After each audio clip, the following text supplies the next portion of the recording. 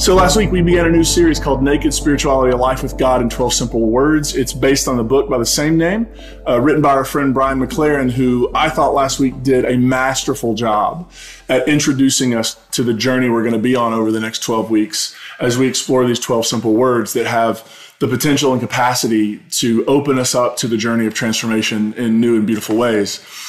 He talked about the seasons of the spiritual life and how that you can sort of see the rhythm of seasons, the spring, the summer, the fall, and the winter.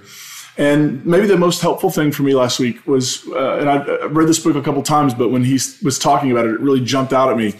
It's that this also helps us find a way to transcend and include the previous versions of ourselves, if that makes sense. That there are lots of me's over the last 40 years that have existed, lots of versions of me's, different me's who have believed different things now that I feel embarrassed about, things now that I regret. I've given sermons that I regret. I've treated people in ways I regret.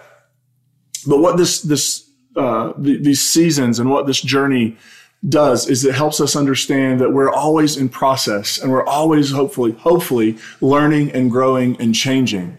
And so this idea that, that was a version of me, but that version of me who is still like, if you cut open a tree, you have all the rings, right?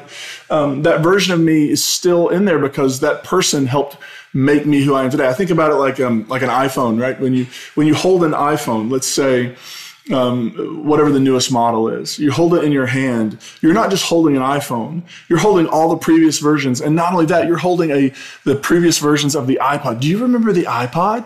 Wasn't the iPod incredible? I remember when I got my iPod, it was like a fifth generation. It was one of the first video pods available. I was so excited and I thought, this is the peak and pinnacle of technology. And of course it isn't. But every time I hold my phone in my hand, I'm aware that the entirety of all of that creative technological development is all a part of this. It all led up to this moment. So I just found that's not even the sermon today. That's just something that I found truly moving and meaningful as a way of processing sort of my own journey and experience. So today we're going to begin with the season of simplicity, which is the springtime. It's a season of spiritual awakening and excitement and growth. And when you think about the springtime, if you think about plant life or even human life, when plant life first begins to break through what was frozen soil just a little bit before, when those first shoots of plant life begin to break through the soil, they're very fragile. When you think of human life, when a human being enters the world, we're really, really fragile. We depend on lots of things going right for our existence to continue. For plants, it's the right amount of sun, it's the right amount of rain, and it's the right amount of temperature. It's all of those things that have to work together and the right amount of care.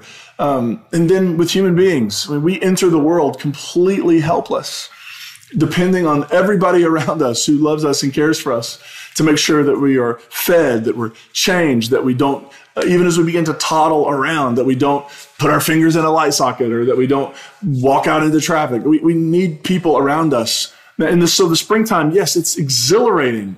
It's full of new life. It's full of new growth, new things, learning new things. All sorts of exciting things are happening. And also at the same time, there's a bit of fragility to it. I can remember being 11 years old, and that was how old I was when I was baptized. And the way I ended up getting baptized is my grandpa was preaching a revival service, and our family went, and the pastor of the church where he was preaching at the end of the sermon, he got up and said, before we go, and he tells this story about somebody who had been to a church service just like this, who had heard an invitation just like this, and who said, I'll do it some other time. And they left and they went home and they died, right? And it was sort of the idea of like, there's a lot of people in this room, there's a good chance somebody could die tonight. And I was 11 years old and did not want that to be me, especially if I hadn't made dotted all the I's and crossed the T's with Jesus. And so I went forward, and then a little bit later I got baptized. And after I got baptized, my parents gave me a Bible. It was just sort of a gift and award Bible, if you know what that is. King James, because our church believed that at that point that King James Bible was the only right one. And I can remember being given that Bible and just immediately beginning, even though I'd grown up with flannel graph, right? I'd grown up with Bible stories and I knew the stories and I knew the songs about the stories and all the things.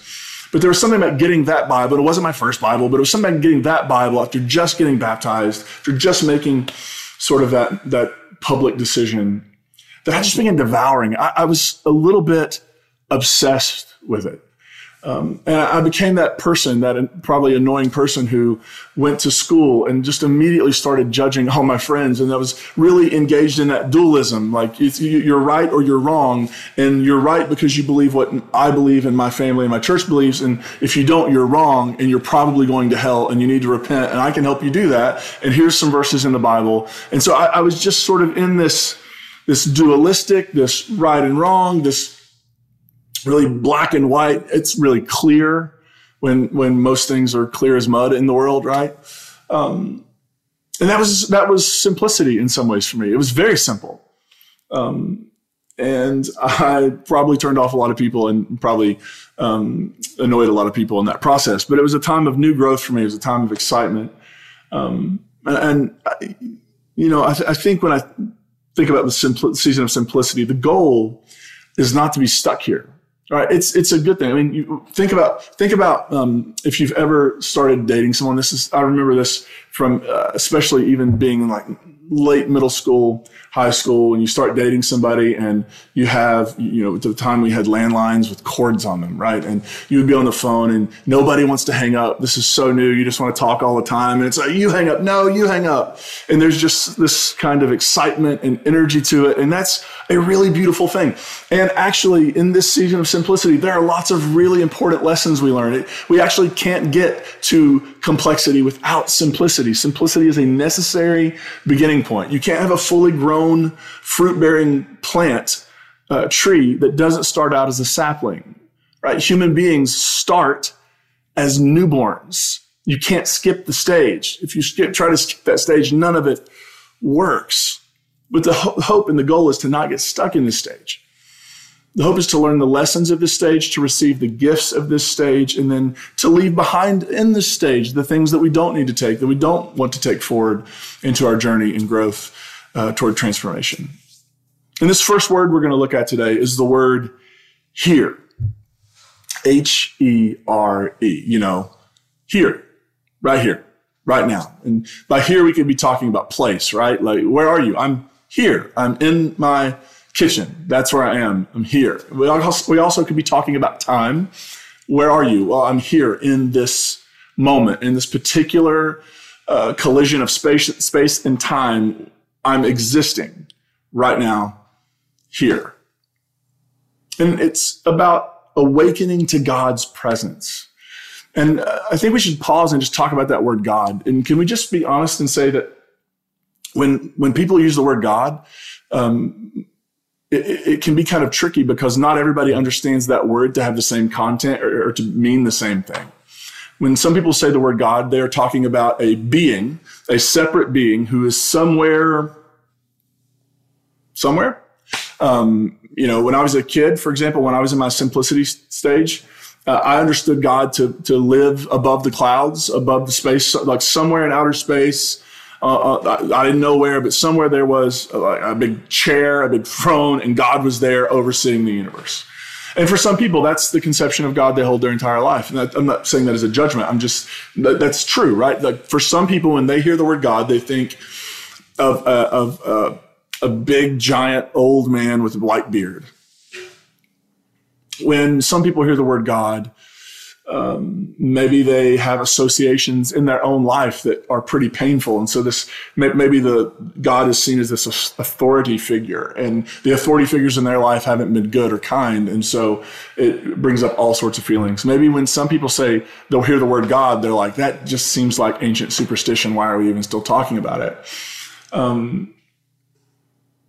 When I hear the word God, and I actually recently was having a conversation with my daughter, one of my daughters, about God, and she was trying to understand. So God is not a he, and God is not she. God isn't up there. God is everywhere. And I sort of use the language of, it's kind of like the air we breathe, right? The air we breathe is all around us all the time.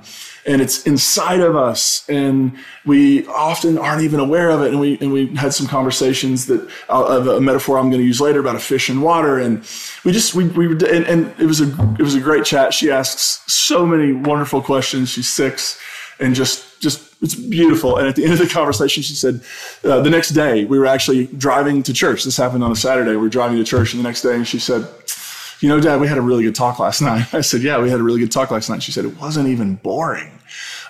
Which I guess that she expected it to be boring. I'm glad it wasn't.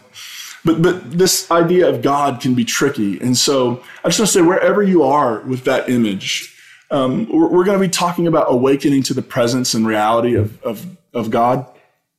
And maybe let's open ourselves up to the idea that whatever our understanding of God is, that the reality of that is far beyond, right? That we actually never name God. That we actually can never say this is exactly what God is, because that's just outside of our pay grade. God is beyond being captured and defined. The best we can do, an ancient theologian, Thomas Aquinas, said, the best we can do is we can talk about God by analogy. God is like. And so I just wanted to name that. And I also want to say this idea of awakening to God's presence. What we're not talking about is we're not talking about this thing that often gets said when you go to a church service or you're at a thing, some event, or there's something you're praying for or whatever. And the phrase, when it goes well, is, well, God showed up. Whew. We went to church last week, and the last several weeks had been a little boring. But man, let me tell you what, God showed up this week. They turned the temperature down, and so we all had, a little bit of chills. And then the lights hit a certain way, and there was a fog machine and the song, and it was just like God showed up. That's not what we mean by awakening to God's presence. Because actually, what we'll see in a minute is it's not God that ever shows up. It's always us. It's always you and I that ends up doing the showing up. So the idea to be here, we're talking about cultivating an awareness of what's already real. Cultivating awareness of reality. Cultivating an awareness of the divine. And there are 2 stories from the Bible that really speak to this, and they're really kind of happen a little close together. One's in the book of Genesis and one's in the book of Exodus. And the one in Genesis is in Genesis 28, and it's about a guy named Jacob who is on the run because he has cheated his brother out of his blessing, out of his birthright, out of his inheritance. And so Jacob's brother is going to kill him after their father passes away. And so Jacob's mother says, you need to get out of here and go to your uncle's place. And while Jacob is on the journey, you can imagine he's probably just thrown some stuff in a Walmart bag and he's on the way, right? He didn't have time to really think about it. He's just on the journey. A lot of things are going through his head. He's worried. He's tense. And he stops at, the Bible just says, a certain place. And he puts a rock under his head and he goes to sleep. And while he's asleep, he has this dream of a staircase that reaches to the sky. And on this staircase, at the top of this staircase is God. And God speaks some promises to Jacob about, you're going to go and things seem really rough right now, but I'm going to bless you and you're going to have many descendants and I'm going to be with you. And I'm going to bring you back to this land you're leaving. I'm going to bring you back to. And Jacob wakes up from this dream. And here's what he says in Genesis 28:16. When Jacob woke from his sleep, he thought to himself, the Lord is definitely in this place, but I didn't know it. It's one of my favorite lines in the whole Bible. The Lord was definitely in this place, but I didn't know it. It's interesting. His impulse is not, well, God showed up. I went to sleep and God showed up. I was just doing my thing and God showed up. Like my fairy godmother, God showed up and bippity-boppity booed the situation, and here we are. It's not where Jacob goes. He says, no, I had no idea that God was, like when I showed up, God had already been here. When I showed up, the ground of my being was already being here. And he has this understanding that it's Jacob who's becoming aware of something. It's Jacob who's cluing in and keying in on what's already true. And then the other story is the story of Moses at the burning bush, right? Where Moses has also been on the run because he killed an Egyptian who had been harming one of the enslaved Hebrews who Moses lived in this really fraught place of being a Hebrew who were enslaved by the Egyptians, but also growing up in Pharaoh's household. So Moses is navigating these two identities, which are really complex.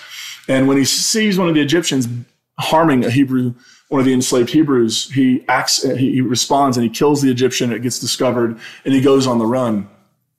And he ends up getting married. And in this particular place in Exodus 3, he's actually tending the flocks of his father-in-law Jethro. Every time I read Jethro's name in the Bible, I just want to make a joke about a cement pond. And if you are of a certain age bracket, you're going to remember that show, Beverly Hillbillies. And anyway, so he's a shepherd, and he's tending the sheep, and he ends up, I'll just read it to you in Exodus 3, verse 2. The Lord's messenger appeared to him in a flame of fire in the middle of a bush. Moses saw that the bush was in flames but didn't burn up. Then Moses said to himself, let me check out this amazing sight and find out why the bush is. So he's doing the normal thing he always does, and yet he passes and he notices there's this bush that is burning, but it is not consumed, right? It's a flame, but it's not disintegrating and turning to ash. When the Lord saw that he was coming to look, God called out to him from the bush, Moses, Moses. And Moses said, I'm here, right?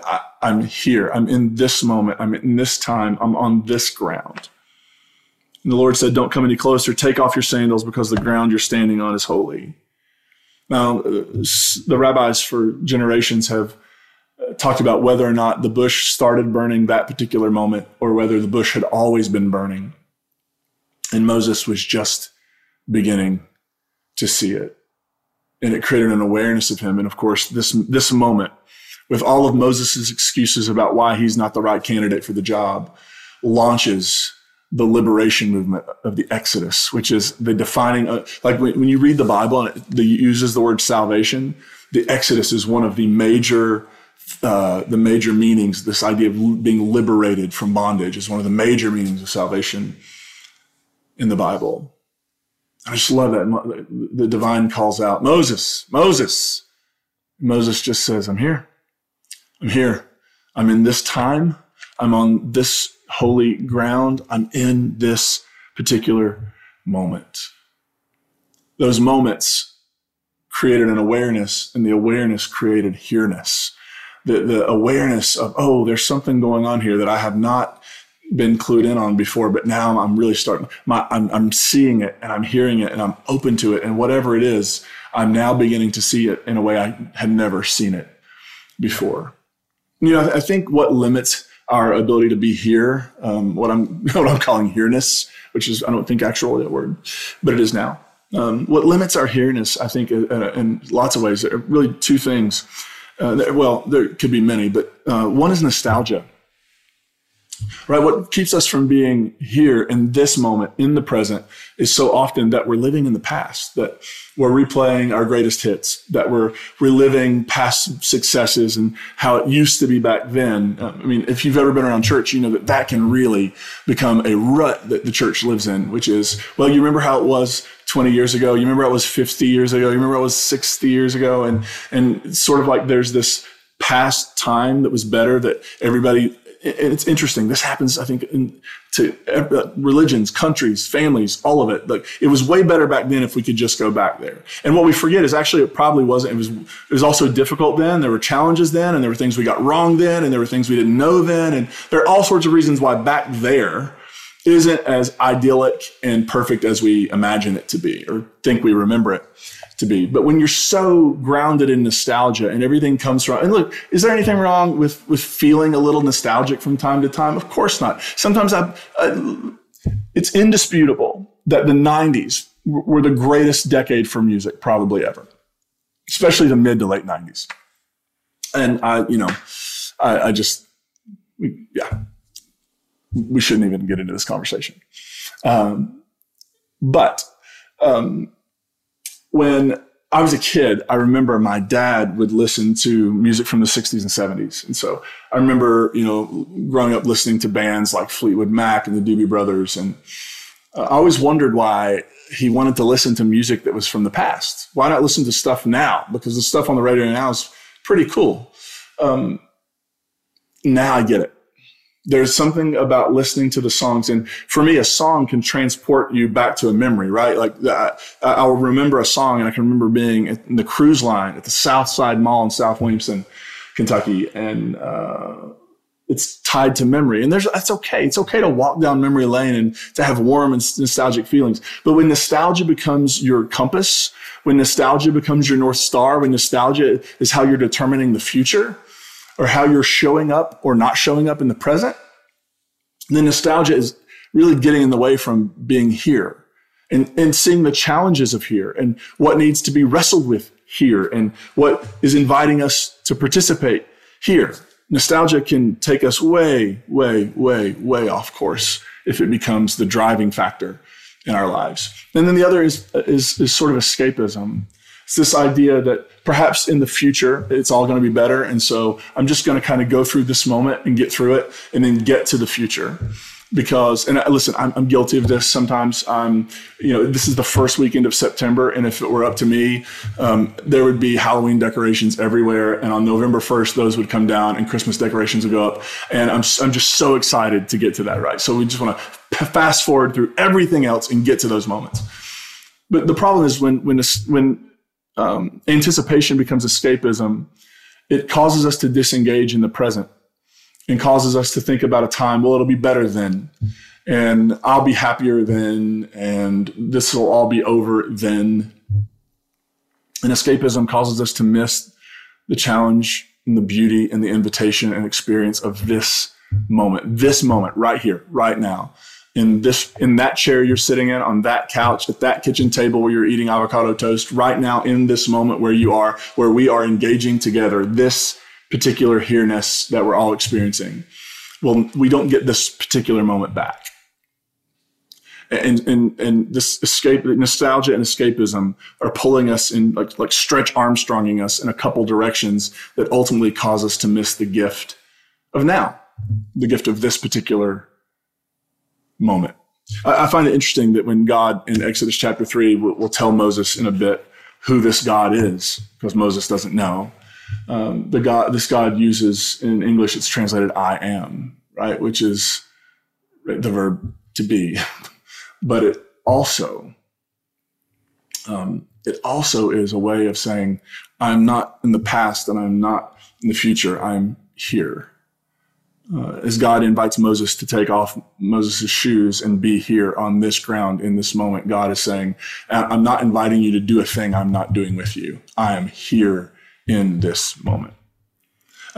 So a couple things. I want to share a few practices that might help us cultivate a sense of here-ness. And the practices, these are more like ideas. And then your homework, if that's a thing you want to do, is to go figure out ways to maybe engage around these ideas. What are some practices you could do that would help you be here? And so here's the first thing. I think pausing is important. Not like right now. If you want to, but you can pause. But taking moments of rest and pausing from the hectic and the hurry and the busy and the noise and all the things, right? I find sometimes that I work just as well when I have all sorts of background noise. When I have the news on while I'm trying to write, I can do that. And I can, and sometimes I wonder, why do I need all the things happening all the time? Is it because there's something in the silence, in the pause, in the moment that I don't want to hear, there's something that will come from within me or something. So I think finding ways to pause. And I think most of us probably say, well, I don't have time to just stop my life every day for an hour. No, maybe not. But what if we somehow creatively found a way to take just a couple of minutes to orient ourselves to the moment we're in? What if we take just a couple of moments? And this leads to the second thing, pausing and then grounding. So let's do something really quick. Wherever you're sitting, if you're sitting if you're in a car, don't feel compelled, and hopefully you're just listening and watching. Put your feet on the ground. Put your hands on your lap and just feel what it feels like to have your feet on the ground. What your feet on the ground are telling you right now is that you're here. Your feet are here on this ground in this place. And maybe put your hands on your legs and close your eyes and just take a couple of deep breaths. And maybe if you need a mantra as you're doing this to sort of guide you and focus you, maybe just as you breathe in and out, just say, I'm here. I'm here. I'm here. I'm here. Feel the weight of your body against the seat. Know that it's holding you up, that this ground is holding you up, that you're not somewhere else. You're not back then, and you're not out there in the future, that you are right here in this moment, and you're being held in this moment. And there's stuff for you to attend to in the here-ness of this moment. And then there's this idea of invocation. Now, invocation is something people often do at the beginning of a gathering, like at the beginning of a worship gathering. Or I have this at my kindergarten commencement in, I guess it was 1986. My grandfather, who was a pastor, got invited to do the invocation. And there's this great moment when he gets up and he's going to say, like, welcome distinguished guests, but he says, welcome extinguished guests. And it's just fantastic. That's when I hear the word invocation, that's the memory that comes to my brain. But this idea to invoke something is to summon, right? So invocation at the beginning of a gathering is sort of where you say, God, we are here and we want you to show up for us.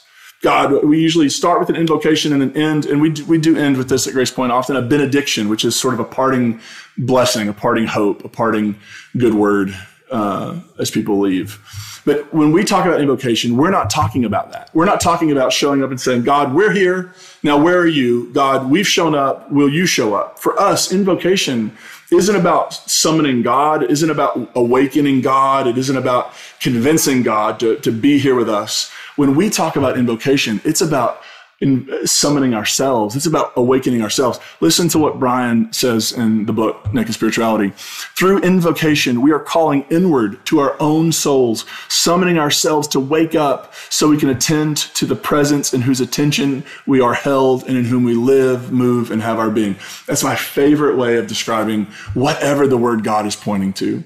It's from the book of Acts where Paul in Acts says, God in whom we live, move, and exist. I love that idea. Whatever invocation is, it is what we do to get our own attention. It's whatever we do to pause, to be grounded, and to be here. Whatever snaps us into the awareness of the moment is an invocation. And I wonder what creative ways. And it's sort of one of those things that we just can't see what's right in front of us. When our oldest turned like 1, he had an Elmo birthday party. And if you've ever watched Sesame Street, you know, Elmo had a fish. I think the fish's name was Dorothy. And we decided that he got a fish for his birthday in a fish bowl, right? And the fish did not make it very long at our house. But we gave away a fish as a prize or a punishment. Probably if the parents probably thought who received the child who received the fish probably thought it was a punishment. But apparently that fish lived for like, it's probably, I mean, I think today it's still alive all these years later, right? Like the fish lived forever. But it's so, you know, when you watch a fish in a fish bowl, do you ever wonder, like, do they know they're in water? Are they aware? Are they aware that they are like submerged in liquid, or is it just their reality and it's the thing they're used to, and they just really don't think it's anything out of the ordinary? And that idea of if we are the fish, God is the water, that we live, move, and have our being inside of this reality that is coursing and pulsing through all things, that's pulling all things toward more goodness, love, compassion, and transformation, that is all around us. And like air, it is in us. We are all submerged. That's why this idea that human beings are separated from God, it is just a myth. It is a shame, fear-based myth. Because you cannot exist outside of air. Fish cannot exist outside of water. We cannot exist outside of God, the one in whom we live, move, and exist, the one in whom all of creation exists and is held and sustained. And if we entered the world with that mindset, that whatever this reality called God is, and maybe I'm not sure. And some days, are there some days where you're just not even sure about the whole God thing? Yeah, it's okay. That's a pretty normal experience, I think. I've had it. I have it. I bet you do too sometimes. But this reality, what if we thought, no, we're not trying to get God's attention and get God to come over here. We're not flagging God down saying, hey, help us over here. Instead, we're just trying to be here.